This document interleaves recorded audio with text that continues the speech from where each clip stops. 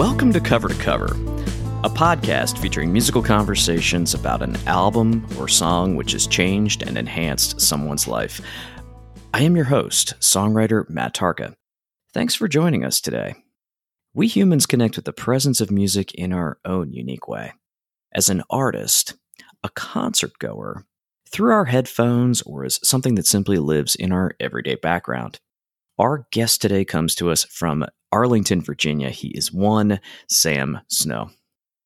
Sam is originally from Youngstown, Ohio, and he is in the band Umanati, as well as Motion Quotient.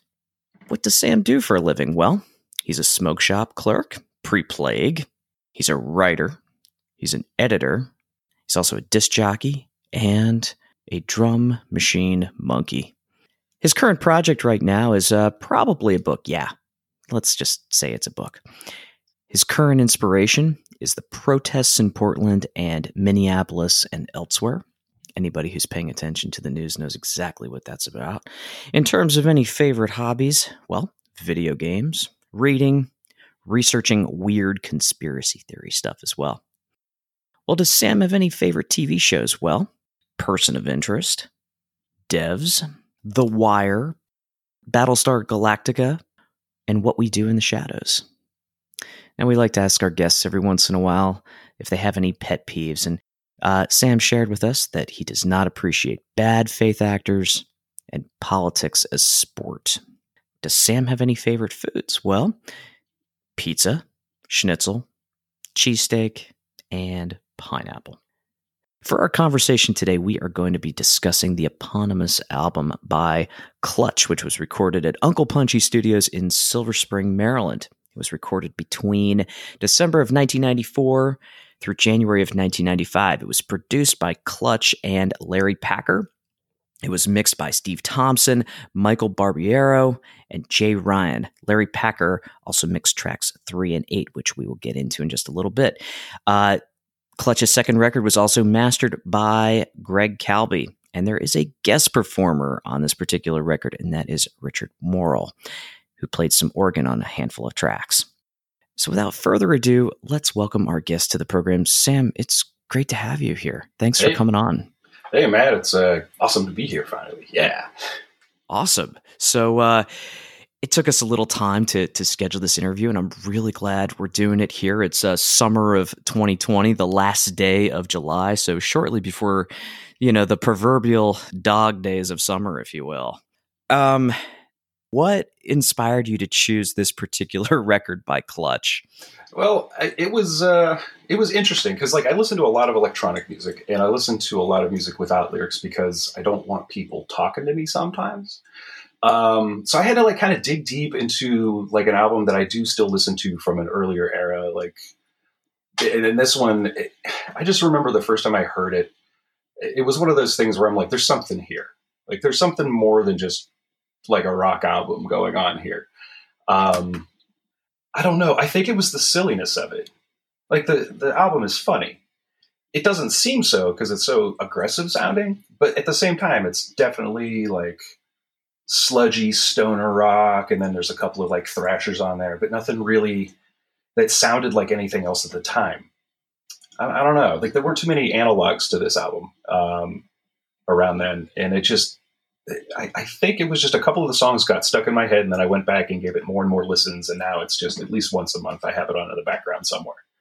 Did you discover the band itself on your own, or was there kind of a circle of friends at the time that was discovering music and, you all came across, holy crap, this band is absolutely amazing. I got to really dip into their catalog. How did that happen for you? It was interesting because I don't think I listened to their first album before I saw them play live. And I saw them play live at a tiny little coffee shop in Niles, Ohio, across from this, I think McKinley was born there. So there's this thing across the street, which with a bunch of pillars, like a McKinley memorial. And it was it was called the Gargoyle. You could fit maybe 100 people. I don't know if you remember, well, some people might not know, but Iota, it was about that big. Sure. And they had 300 people packed into this room. and Clutch just tore everyone's faces off. And it was supporting the Transnational Speedway League, their previous album. And they were just funny. They were really good on stage. They had awesome stage presence, and they were fun. And I couldn't believe that voice came out of that guy. Like, so many things were just going on here. And I can't even remember how old I was. Like, I was just a kid. I think there was alcohol involved, and it shouldn't have been. Like there was. Yeah. But then it was a couple of years later that I was working at this record store, and this album came out. The second album came out, and we had a demo of it, and we put it on, and I was like, I didn't realize it was the same band, because like some of the edges were kind of taken off. His lyrics, or his vocals rather, on the first album are much more guttural. He still does that, but like this one was more atonal. And then the new album, he got a little bit more melody into it, and it really kind of set up what would come later for them. But yeah, it was just one of those rare instances where I saw a band, like, I think, sound unheard and immediately became a fan and would have like followed them to the end of their days. And then it turns out they were awesome. Like, they did a ton of great shows and stuff. And ironically, even though I've been living here, 9 years now, I think I have not seen them at all here, which is insane. Because they were like 930 Club stalwarts, they're like playing there once or twice a year, and I never went. I guess I don't want to top that first, impression. You know what I mean? Yeah. We're talking with Sam Snow here on Cover to Cover with Matt Targa, all things Clutch.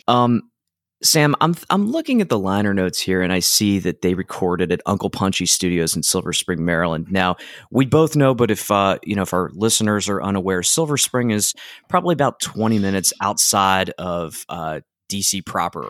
Mm-hmm.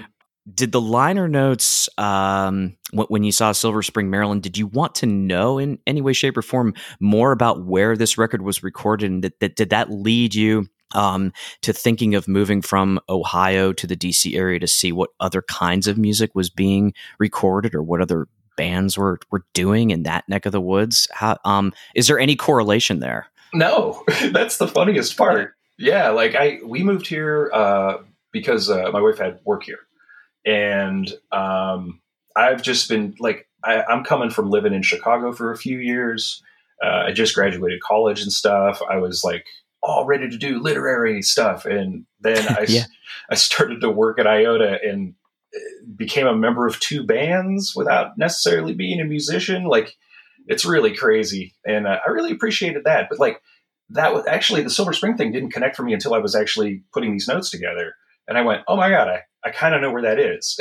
And it's always crazy when you see like a TV show that references like your neighborhood, or like that episode of The West Wing where they reference IOTA. Like, it's like, what the hell? That's really cool. All right, cool. Right. And it's funny too, because for years I didn't know where Clutch was from. I didn't know that they were like a Virginia, Maryland based. I think they're Maryland. I'm not sure. Yeah. I think Frederick. Okay. Yeah. And when the first time I heard them, first 2 albums, I was like, these guys are the smartest people in West Virginia. Like I had no idea. But yeah, no. And that just actually kind of enhanced the album for me. It really made it, I don't know, made me understand kind of this area a little more, and not understand it. I don't think that's even possible, but definitely kind of feel it a little more. That's so interesting. Yeah. In terms of, so this is the second record from Clutch. Yeah. Do you think that it was a drastic departure from that first record, or do you think that there were some kind of, maybe some songs on the first one that were a bit of a forerunner to this particular album? What do you think? There's definitely a push-pull here. It feels like, but compared to the first album, they do a lot of this in their lyrics too, where they'll just throw in like lines from kids songs, like E-I-E-I-O.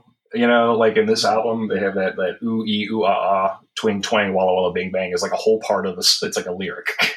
Yeah. And they actually did that a lot more. I feel like it was a lot more in the first album, and it was almost like a standalone kind of sound or thing that they were trying to do. Like it was very obvious. It didn't flow as naturally in this one. And I feel like they pared back on that a little bit at the same time while getting more clever with their lyrics. Because this feels like a concept album. The first one was definitely single, or not single, but like song, of a theme, but not, it was painting a different picture. It was a lot broader. where I think like the first album was definitely celebrating more rural stuff. Like a Shogun named Marcus. It just opens with this crazy song. Like, okay, let's go with it. And there's songs about in the shadow of the valley of monster trucks or something. Like the whole first album was that. But also like Neil's vocals were very. There's a lot more atonal, just like kind of vocalizing. I don't want to say screaming, even though that's kind of what it is, but it's also not quite, just talking. It's not quite, like rap or something like that. And in this one, it seems like he gets a little bit more expressive. There's a little bit more elasticity to his vocal stylings and stuff, and also the lyrics. And I feel like the songs flow together better. Like they definitely had a concept in mind here, and they ran with it, and somehow it painted this really crazy, picture. I definitely think this was not a sophomore slump by any means. I think, in fact, this might be one of their top selling albums of all time. I think that might be their number one, according to Wikipedia. It said it. But I mean, it isn't like Blast Tyrant, which is like their fourth album, which was like slick, and there was a heaviness to it, and there was a great separation. Like the mastering in that album is way different than this one.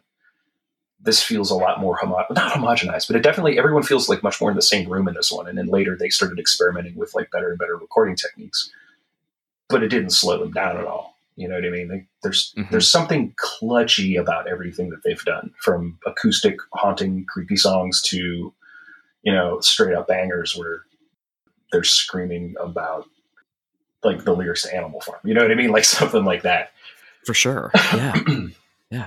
We're talking with Sam Snow here on Cover to Cover with Matt Tarka about a band known as Clutch, who at the time was signed to East West Records back in 1995. We are talking about their eponymous record. And Sam, this feels like a good time to talk about some of your favorite tracks, if you'd like. We could talk about every single one, or we could pick your absolute, favorite gems on this record.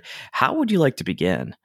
I don't know. I want to jump around a little bit. I'll only talk about a few of them because I can talk about a lot of them for a long time. Like that's like this could be a 3-hour podcast if we want. But like, I think that the moment I'm going to talk with the song that pulled me into the album.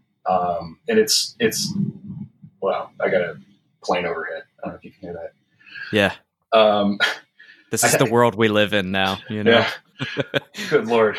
But it's my favorite. My favorite song is probably "Escape from the Prison Planet," and it's the one I just enjoy the most. Even today, I get a smile every time I hear it because it's insane.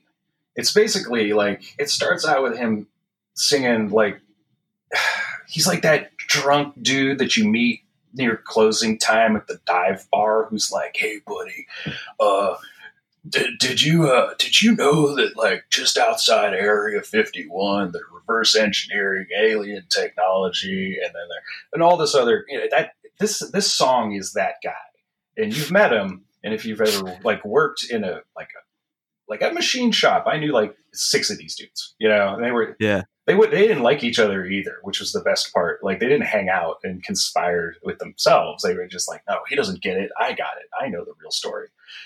There's like a consistency to all of that. But, like stanza by stanza, like just right out of the gate, the first line is, "Then against my better judgment, I went walking out that door." That's a killer first line. You've done it there. Like you've set the stage for some lunatic who's about to go through it. And then, I smiled at one person, then I nodded 2-3 more. And that line always stood out for me a little bit because in the conspiracy world, the number 23, it's TO3 in the song. But the way he sings it, it's that I nodded 2-3. He really separates the things. And it always stuck in my head as like, is that a signal? Like, is that part of the whole Illuminatus trilogy thing? Which we should, okay, I got a little sidebar. All of this kind of came together because I used to hang out in a truck stop and just drink coffee all night. And I made friends there. And one of them turned me on, my buddy Merlin, turned me on to the Illuminatus trilogy, which is like the granddaddy of conspiracy theory fiction. It's so funny. And the whole point of the book is to take the piss out of it. Like it's not being like conspiracies are real, but it's amazing now. What are we talking? 40 some years later, 45 years since that thing was published, where some of the jokes that were in that book are being considered like as gospel. Like this is a thing that happens, and it's, Robert Anton Wilson, Robert Shea wrote this book together, and it's a mess of a book. Like if you read it, for about 100 and some pages, you're gonna be like, what the hell am I reading? Like, what does this have to do? And then when it starts coming together, it's pretty amazing. And then I got into Robert Anton Wilson's writing, and his nonfiction stuff was always found in like the New Age section, but he had some really interesting things to say about conspiracies, being one of the people who kind of popularized it to a certain degree. And he said that, like, if you look for like the eye in the pyramid on the $1 bill, which everyone considers to be part of the Illuminati trilogy, or the Illuminati, that's their logo, you'll find it, you'll see it everywhere.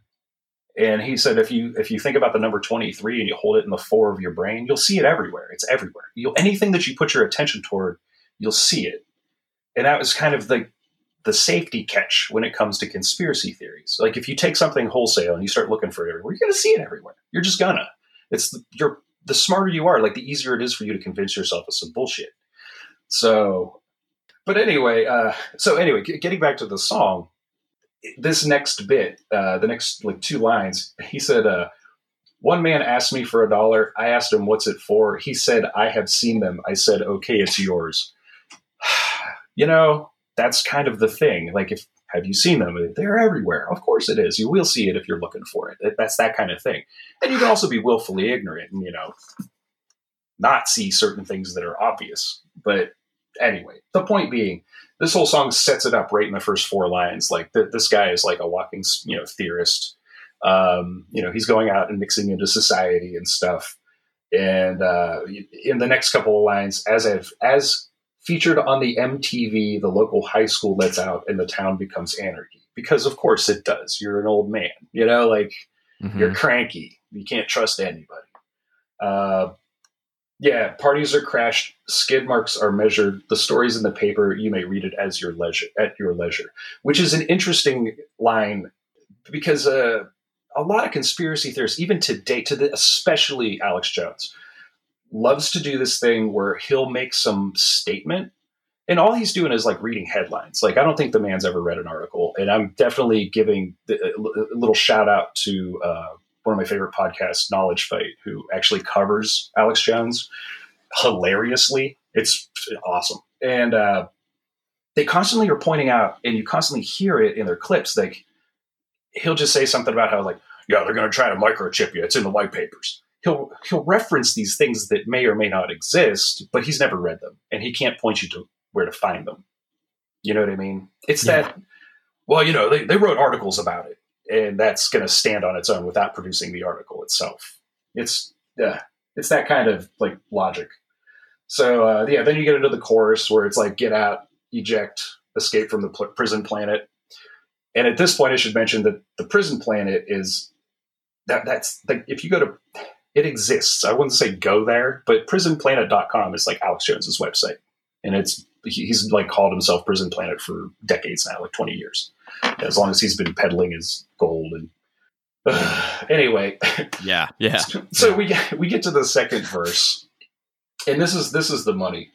And to the tune of $1 billion, I supplied to the DOE some tasty little nuggets of alien technology.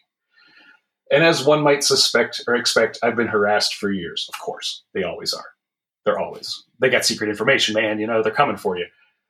The men in black have been bending my ear. As a matter of fact, they were just here today, but I escaped them through a secret passageway once I lived there for 1,000 days.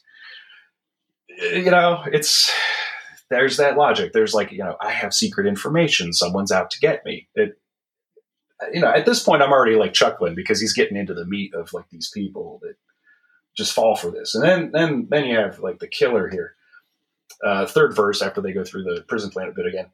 I have plans for the future. Guess they're futuristic plans. Move out west and buy some desert lands. Maybe up north, just past Alaska. You know nothing of this if they ask you. Yeah, it's awesome. Oh my God.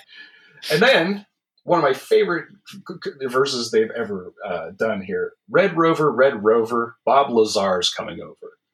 So honey, clear the airstrip and light up that stove.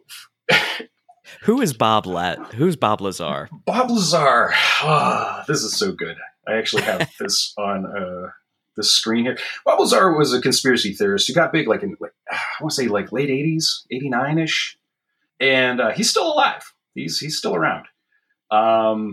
He alleged that there's a secret site that was like outside of Area 51 called S4, and he alleges that this installation is located, like down near Alamogordo or whatever. He claimed that he examined an alien craft that ran on an antimatter reactor powered by element 115, which at that time had not been synthesized. He also claims to have read U.S. government briefing documents that described alien involvement in human affairs over the past 10,000 years. Some good record keeping, Like, yeah. I don't even know where like my W-2s from like 3 years ago are. And then his claims, like him doing all this crap, is why we know what Area 51 even is. Like, he was the guy making the noise about it first. He allegedly owns and operates United Nuclear Scientific Equipment and Supplies, which doesn't seem like the best job for him. But it's a niche market. Big time, yeah. But yeah, in '89, he was in an interview on Las Vegas TV under the pseudonym Dennis, where he was talking about S4 and stuff like that. And then he went back under his own name and all this other crap. He just did the stuff for. He believes in alien technology, like that's his thing. But then in 1990, he was arrested for aiding and abetting a prostitution ring. Woohoo! And right. Then, he was ordered to do 100. It was reduced to felony pandering, which I can't even imagine what that means in this day and age. But he was ordered to do 150 hours of community service, stay away from brothels, and undergo psychotherapy. Then in 2006, Lazar and his wife Joy were charged with violating the Federal Hazardous Substances Act for shipping restricted chemicals across state lines. And the charges stem from a 2003 raid on United Nuclear's business offices. So, like, he's like a lot of these guys, kind of a grifter. Like, he had a kind of compelling story, and he ran with it, and it just blew up. And this is before the internet, like Twitter. You know what I mean? Like, at best, you had a BBS maybe. And this guy was managing like several of them. I mean, there's all these guys out there that have written these like weird conspiracy books who. What's his name? Bill Cooper. He's another one. I don't think they reference him directly on this, but he's kind of one of the big granddaddies of it all. He had The Hour of the Time, I think was the name of his show. He was before, kind of a little bit after Art Bell, but like definitely before Alex Jones. And they actually knew each other, and Bob Cooper fucking hated Alex Jones. Like, there's some really fun audio of him just talking mad smack.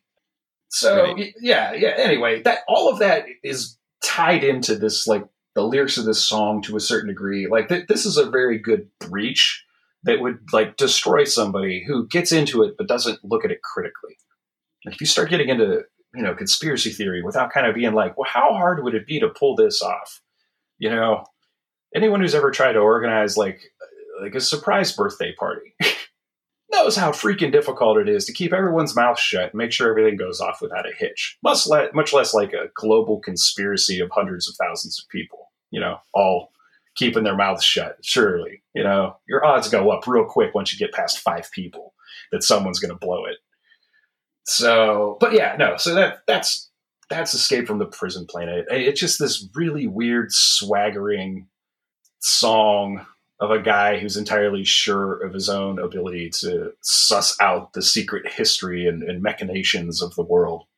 And it's just a lot of fun. I really dig that one.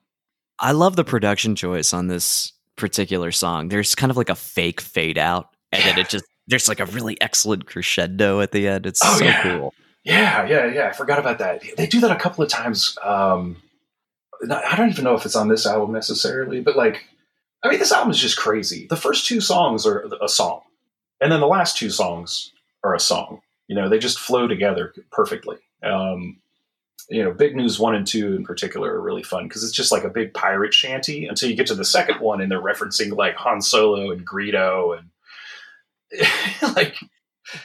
it's a really good overture for the rest of the album. I think that's another one. Yeah, I guess we'll just talk about it. Big News 1 and 2, it was different. It was a much more confident and casual sounding song coming off of the first album. And there's just this nasty bass line. Like everything about it's like real funky and stompy and real laid back. Because it's just like you're arriving at this party of pirates on what could be a spaceship. You don't know. It's not really that clear. He's using naval terminology, but considering everything else he says, especially in the next one, there's this like howdy doodies past the House of Aquarius. I don't know what the hell that means to this day. I have no idea what that means. Yeah. Yes. And it's great because the very next line is bring me more whiskey and rye. Okay, I agree. That's great. Do that. Then there's that backmask at the end of that song, and it just goes right into, Big News Part 2, which just stomps. Like it's straight up not the same song, but is.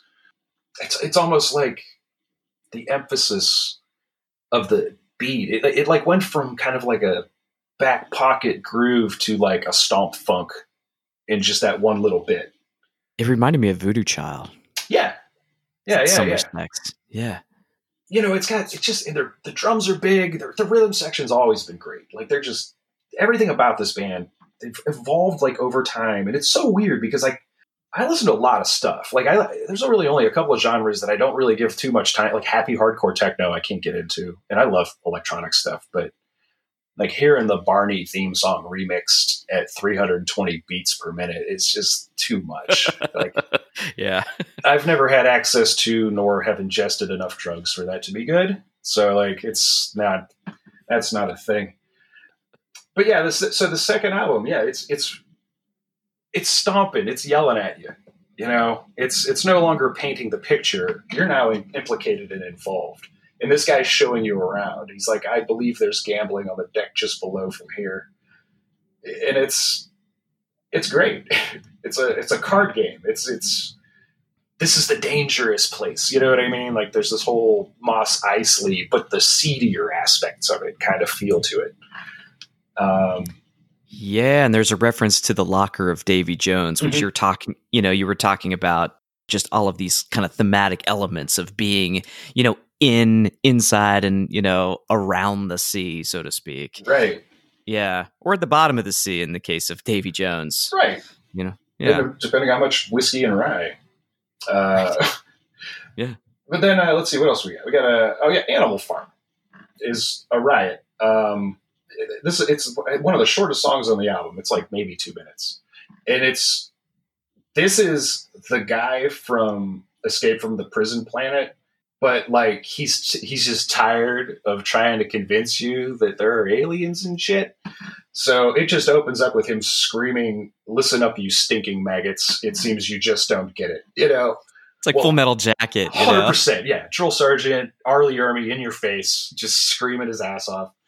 And, it's so arrogant. Like this opening block is so arrogant. Like, these dudes.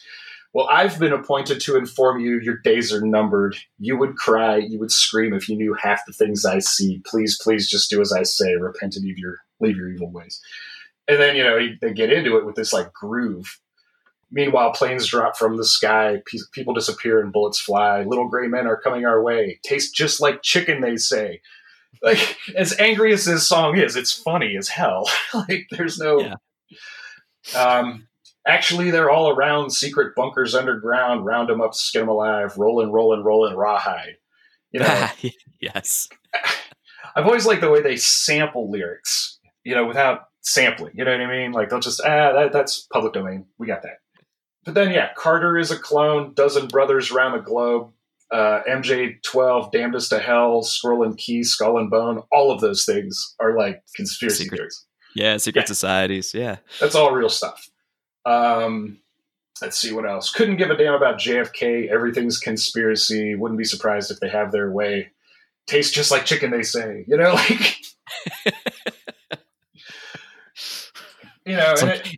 like little commercial breaks, right? It's so good. And then, and then the song ends. I know it's hard to swallow. It must sound too far-fetched. But you can bet your bottom dollar I ain't going with the rest. Which is, the mantra of every conspiracy theorist. Like, I'm not going to be caught in this nonsense. It's Just like you got to recognize you're going to be caught in some other nonsense, man. Like that's all. Anyway. But that's an interesting lyrical choice right there at the tail end, Sam. With Bottom Dollar, you get back into the concepts of the Illuminati. Right. I mean, It's subtle. Yeah. Well, see, what's happening now is that thing I was talking about, where if you start looking for it, you will see it everywhere. And there's a few lyrics in here that I've always attributed like more importance to than they probably actually held, like that 2-3 thing. Like, I don't know if they meant that, but it'd be cool if they did, and they would be funny. But that's, even their lyrics kind of reference all of that noise, that ability to kind of, you can convince yourself of anything, and that's like a major part of it. You have that capacity because you ultimately at some point, even when presented with facts, have to determine whether or not you're going to accept them or if you're going to go with your preconceived biases and notions. And it's hard to say you're wrong because like there's shame attached to that for some reason. And I think it's okay to say you don't know. Like we're seeing it in the highest levels now, not to get too political, but like if you have unsubstantiated claims coming from people in authority, you're going to have problems because eventually there has to be a reckoning. There has to be an accounting for these things. And what's the limiter? I don't know. I don't know what's supposed to cut that off. We're talking with Sam Snow here on Cover to Cover with Matt Tarka, All Things Clutch, from their eponymous debut, also titled Clutch. What's next, Sam? What other tunes do you want to talk about? Oh man, let's see. I have The Body of John Wilkes Booth, just because it seems local. But like, I mean, like there's always been weird conspiracy theories about going back to like even John Dillinger. There was one that ran for a real long time, and I think they actually that might be in the Illuminatus trilogy, but it was about how they had his dick in a jar. Like, I never heard that one, huh? Yeah. Wow. Some of you guys are gonna want to not Google anything I say going forward. But this was a thing that I think they made it up as a joke. But then eventually, whatever you put out as fiction, someone's going to read it, and then they're going to forget where they read it, and then they're going to present it as a new idea. The world is vast enough. We have that many people that it's entirely possible. But yeah, like that's what I thought of, like kind of when I heard this song, was like the idea that there's always something. Like they removed JFK's brain before whatever. Like there was something about that, which I think actually did happen. I'm not sure. But after he was shot, like I guess they removed it. I don't know.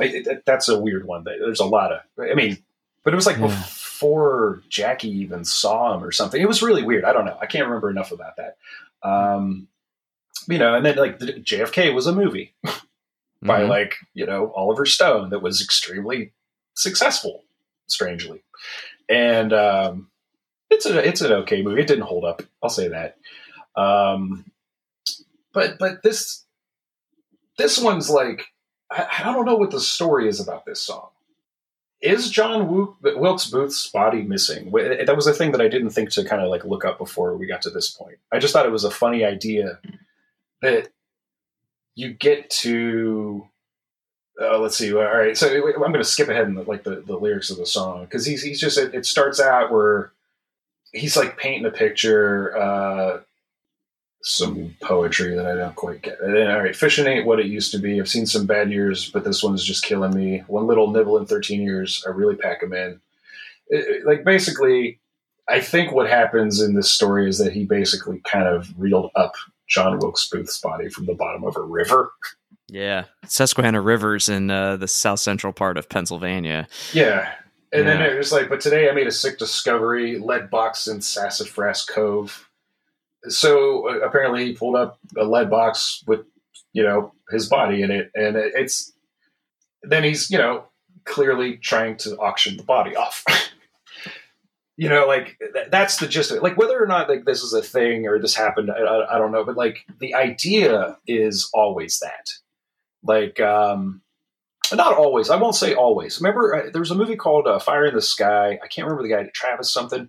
It was about also one of the most terrifying alien abduction scenes in a movie ever.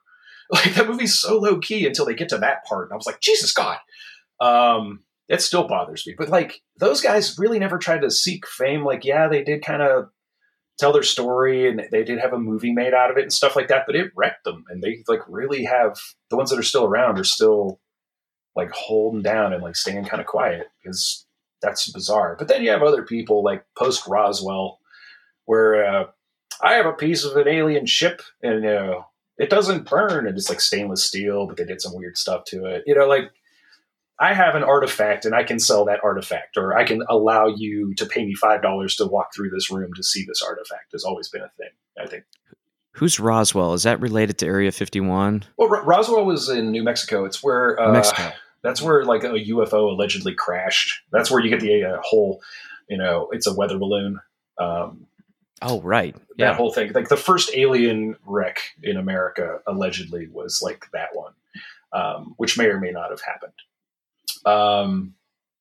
Maybe did. I don't know. Like, there's the idea that we're not going to make it. Like, if we built a spaceship right now with current technology, none of us would survive to get to the nearest, galaxy or nearest star even, maybe. Mm-hmm. There's just nothing to do it. And this, I think, is it the Drake equation that basically states that like the civilization can, like, there's a really good chance that there's life in the universe, but like our ability to communicate with it or make contact with it is next to impossible, because, in all of time and humanity, like, we've only really been talking and doing stuff as humans for 30,000 years. And then, that's nothing compared to the history of the planet. Like, on a cosmic sense, we're nothing. According to what the Drake equation means, n equals the number of civilizations in which humans can communicate.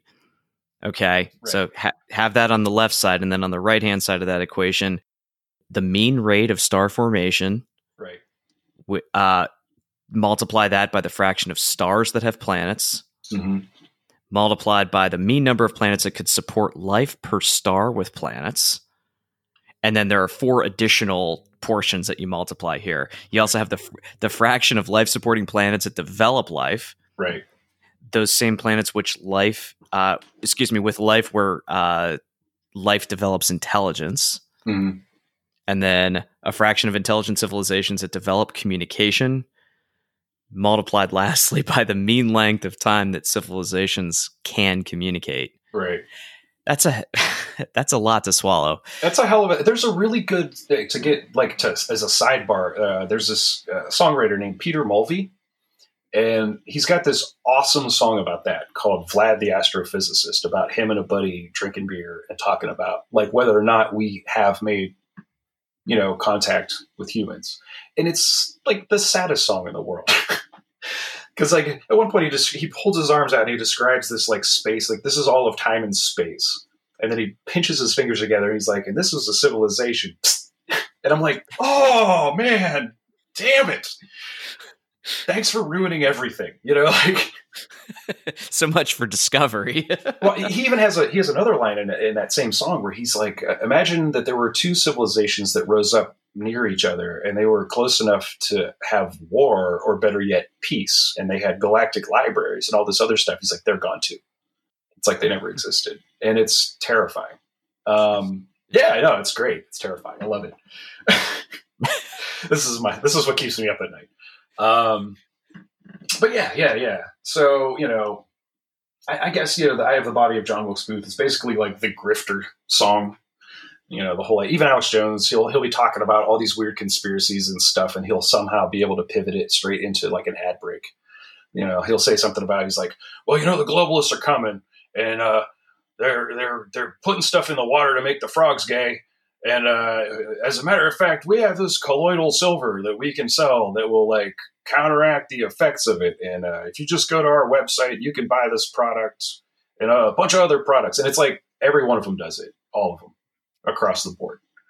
Mm-hmm. You'll know their integrity by how quickly they turn to it like an ad break.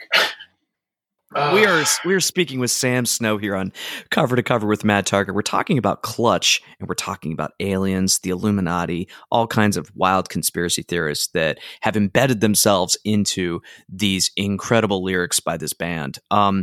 We just finished talking about "I Have the Body of John Wilkes Booth." What other songs do you want to discuss? Well, I'm going to talk about the song that initially wasn't my favorite. It was the song I actually used to skip. Okay. All right. And now I've gained this real appreciation for it because at the time things were different. When, this came out in 95, I was 2 years out of high school and maybe about a year or two before I really started. I was kind of getting into raves and stuff. That was happening at this point. I was definitely going to the occasional weekend party and everything. But it should be noted that I got into techno when I was in high school. And when I was in high school, I was sad, man. I didn't party, I didn't drink, I didn't smoke, nothing. I was a good kid. And it sucked because it doesn't pay off. It just doesn't. Because then eventually, you turn 19, 20, and it's oh my God, this is what too much alcohol feels like. And it's, you're not ready for it. And then that sets you down a really interesting path. But I bring that up because it was in high school that I was listening to music sober. Yeah. And I got into techno that way. It wasn't I did acid and then I had to go see, some technos. It was straight up I appreciated the repetitiveness of it to a certain degree. It's like tapping on a desk for me, except I don't actually have to do anything. When this album came out, I still really wasn't drinking or anything, or smoking weed or anything. None of that had happened. I was still kind of really clean. So I skipped this song because I didn't get it and I didn't care. It was a cool song, but it was just I always hated songs that were celebrating a certain thing, an affinity. You can make a funny one. I'm sure somebody could write a song about how I love cheese or some shit and that'd be funny. But this, I don't know. I tolerated it from Cypress Hill because it was woven into their being. Yeah. But then this just, it felt out. It didn't feel like it belonged here. And it wasn't until a few years afterwards. And then I'd been to a few raves and walked around knee deep in concrete while angels were whispering in my ears that I got, what this was. The song is just a description of how things occur to you when you get fucking lit. And it's, it doesn't seem like it because it's very just, it's such a stoner rock song. It is just kind of about as good as it needs to get, as far as that kind of a thing, because it goes cosmic by the end. It's weird. It's really weird who I am now and who I was then. You know what I mean? When you look at songs that you don't like and do like. At the beginning of the song, first of all, he's also just talking about fucking cars, and I don't care. There are very few songs about cars that I really like. You know what I mean? I don't like the materialistic kind of shit in a song necessarily. Celebrating, what you own, never really. But this, at least, I could get it a little bit because I knew a lot of hot guys who would work on cars and stuff.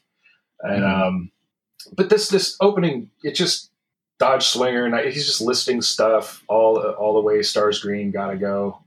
It's just an intro. You're in a car, you're driving, fine. And then whenever it feels right, they repeat that line 4 times. And I guess it's not time to smoke yet. You know what I mean? Mm-hmm. And what is Jesus on the dashboard? Is it that little figurine, or is it some joint this guy's got rolled up? It's not clear what's going on here. So then they start up with a Dodge Swinger, 1973, flaps down, chassis free. Yep. Seems like they're about to smoke. It seems like This is about to happen. Don't worry, it's coming. Don't worry, it's coming. And, it might not even be something that shallow. They could be doing something, they could be talking about something a little bit more esoteric. Well, hence the name of the song, Space Grass. Fucking Space Grass. Yeah, it's pretty clear where this is going. Yeah. So then they do the Whenever It Feels Right, but only 3 times. And then he says, I turn on the radio. And that's probably when they spark it. And they pick up a hitchhiker. Hey, kid, are you going my way? Hop in. We'll have ourselves a field day. We'll find us some space grass. Lay low. Watch the universe expand. Skyway, permanent Saturday. Oh, by the way, Saturn is my rotary. What? Wait, what does that even mean? Maybe that's where he goes for rotary. it's Saturn. He gets high and he's like, boom, I go to Saturn, and that's where we meet up. And there's that's Hop In, It'll Be Eternity probably speaks to the time altering, effects of smoking. And then till we make it to M83, which is a star, but also pretty cool fucking band. They got some good music. All right. So then now they're lit. Once Around the Sun, cruising, climbing. Jupiter Cyclops winks at me. Yeah, he knows who's driving. Hit neutral in the tail of a comet. Let the vortex pull my weight. Push the seat back a little lower. Watch light bend in the blower. Hell yeah. Yeah. Okay, I get you.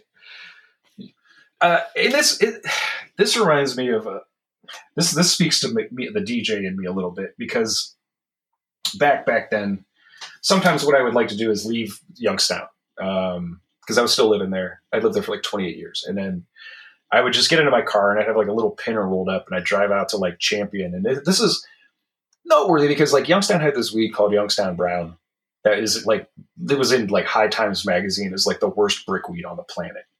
And it was super cheap. You can get a ton of it. And it was basically one solid, it was just brown and nasty, and like half the weight was seeds and stems. And that's what you smoke. You weren't really getting high. Like you were just getting a headache, like if that didn't happen for years, but anyway, I remember there was this one night I had it, and for whatever reason, I was driving around after I went and saw a movie by myself. And I went out to the sticks, like beyond like Champion. For people back home, they'll know. It's like I was going to what's called the Witch's Tomb.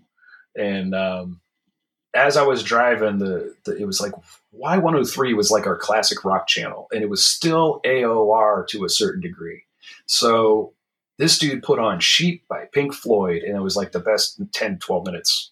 That changed everything for me. It was like, as a DJ, this was a guy playing a full unedited deep cut, not even a deep cut, but like just an album track. He was just playing, hey, I like this song, I'm going to put this on. And the ability to do that was what made him a DJ to a certain degree. It was like, I'm listening to his personality, what hit him at that time or her, It was just, and then also that song is bonkers, because especially they have that like synthesized voice part of it where blessed are they who know Kung Fu or whatever. Like, yeah. That whole part is crazy to me. And I was lit, and I was like, I get it. And that's this song. But this song is exactly that, a whole experience. I wasn't driving when I listened to the song. At that point, I had found a place to park and smoke. I was responsible. You know what I mean? But I had a full 12-minute, all that existed was that song, and it turned the car into a different place. It turned like the surrounding area, to like, I was able to kind of see things, not fully. It wasn't like a hallucination where I was like, oh, gee, God. It was more like okay. I'm able to project imagery in front of myself, and I see this larger thing. And I've known friends that I've smoked with who have been like, dude, this stuff's going to send you to Alpha Centauri. And I'm like, okay, whatever. As long as like, I don't have to hear you talk about it the entire time. That'd be great. But yeah, like as far as the lyrical, songs go, that's pretty much, those are the big ones I go to. I mean, I like the house that Peter built, because I like shit about trucks is fun, and Tight Like That's great because it's not what you think it is. Like it's a fun kind of bait and switch. Texan Book of the Dead is awesome. Rock and Roll Outlaw is awesome. I just recommend, like, I'll talk about those songs, the songs that we just talked about, and I would put forth to the listener to go back and just listen to it all the way through, like in order. What do you think that Clutch at this point in time? What do you think? How would you describe their music? Is it like stoner metal? Is it, you know what I mean? It's got there are a lot of genres that are represented here. I mean, what's the best way that we could kind of represent the band as best we can? This is going to sound weird, but just, I think of them as like rock, like pure, like this is rock. We're trying to do rock, and they succeed largely. There's blues. I mean, there's definitely bluesier elements to it. There's, you get a touch of metal. They've got some really, really heavy stuff. But they're still doing songs that, like, there was one song called like 100011 10101, which is basically about fucking binary robots. code. Yeah, it's like robots and shit. And it's like, yeah, they're still doing it. They got an album called, it's a double title single album called Exodus / Robot Hive, I think. That's another one that, like, it's of a piece like this. But they've gotten, their sound is much fuller. They've had, like, whoever is doing their production in every album after, say, Blast Tyrant, which really is fun. I mean, Blast Tyrant is one of the most fun albums they've done. It's got some great stuff on it. They talk shit about Bono. It's awesome. like it's really good. They have a song called Army of Bono, and it's just taking the piss out of U2 the whole time, and I appreciate that. As a former U2 fan, like, I liked them right up until Zooropa. And as a techno guy, you think I would love that album, and I fucking hate that album. Interesting. We are talking with Sam Snow here on Cover to Cover with Matt Tarka, all things Clutch. And Sam, I would like to close our conversation with a discussion about cover art, if we can indulge this for a minute. So we live in this world where music still has that supporting medium of art, as an album cover. And do you think that this cover is an accurate representation of what you're about to experience? Do you think it kind of captures the full money of what they're going for here? Yeah, I've been thinking about this a lot, and I got to say, yeah. Because, I mean, look, their logo is like the 2001 monolith, or it's just like a Broadway stage play sign that drops down like above the act, which is the fake ass moon landing, right? Dude, right. They faked that, right, man? Like, there's just a brashness to it also. Like, it's so stark and beautiful and simple. What a cool logo. Like, everything about that just, it's so different. Their first album, their logo was like a patch, like a racing patch that you'd see on like a NASCAR jersey or a jumpsuit. And it's just a photograph like of a fucking lamp in a corner in a shitty hotel room. This was like not that. This was like way vaster. Like, they were going for something way bigger with that. And I don't know. It's one of the few album covers that I found myself staring at. I really looked at it for a long time. Yeah, it's amazing. You see our Big Blue Marble kind of in the top left corner. Yeah. And then, you see their newer logo, and it's kind of got that shadow behind it because it's being cast on the moon. Right. It's kind of a reference to Space Grass a little bit in that respect by calling out Buzz Aldrin, but also like the Bob Lazar alien technology thing. Like, yes, we got to the moon, but the aliens have already been there, man. Like, like that whole idea. Yeah, it's a lot of fun. That whole album is just bonkers. Sam, thank you so much for being on the program today. It was really fun learning more about Clutch, getting a chance to catch up with you and get a better understanding of, how this band continues to inspire you, perhaps your DJ sets, and just thanks for being here. Hey, thanks for having me. It was a lot of fun, man. It was a lot of fun. I like doing this kind of research, and I like it when it kind of crosses over into my other, interests. My special thanks to Sam Snow for taking some time to stop by the program today. For all of you listeners out there, thank you very much. And please remember to hit that subscribe button on that device in which you listen to your favorite podcasts, whether it's Apple, Google Podcasts, Stitcher, or wherever you get your podcasts in podcast land. Take a moment to tell your friends and your family about our show. Let us know how much you like the show by giving us a good rating. That'll certainly help us appear higher in those search results. And feel free to drop us a line at hello@covertocoverconversations.com. Intro and outro music of our podcast is produced by Jarrett Nicolay at Mixtape Studios in Northern Virginia. We hope you discovered some new music, perhaps rekindled your love for an old forgotten song, and shared a good moment with us today as we continue to sonically explore a world from cover to cover.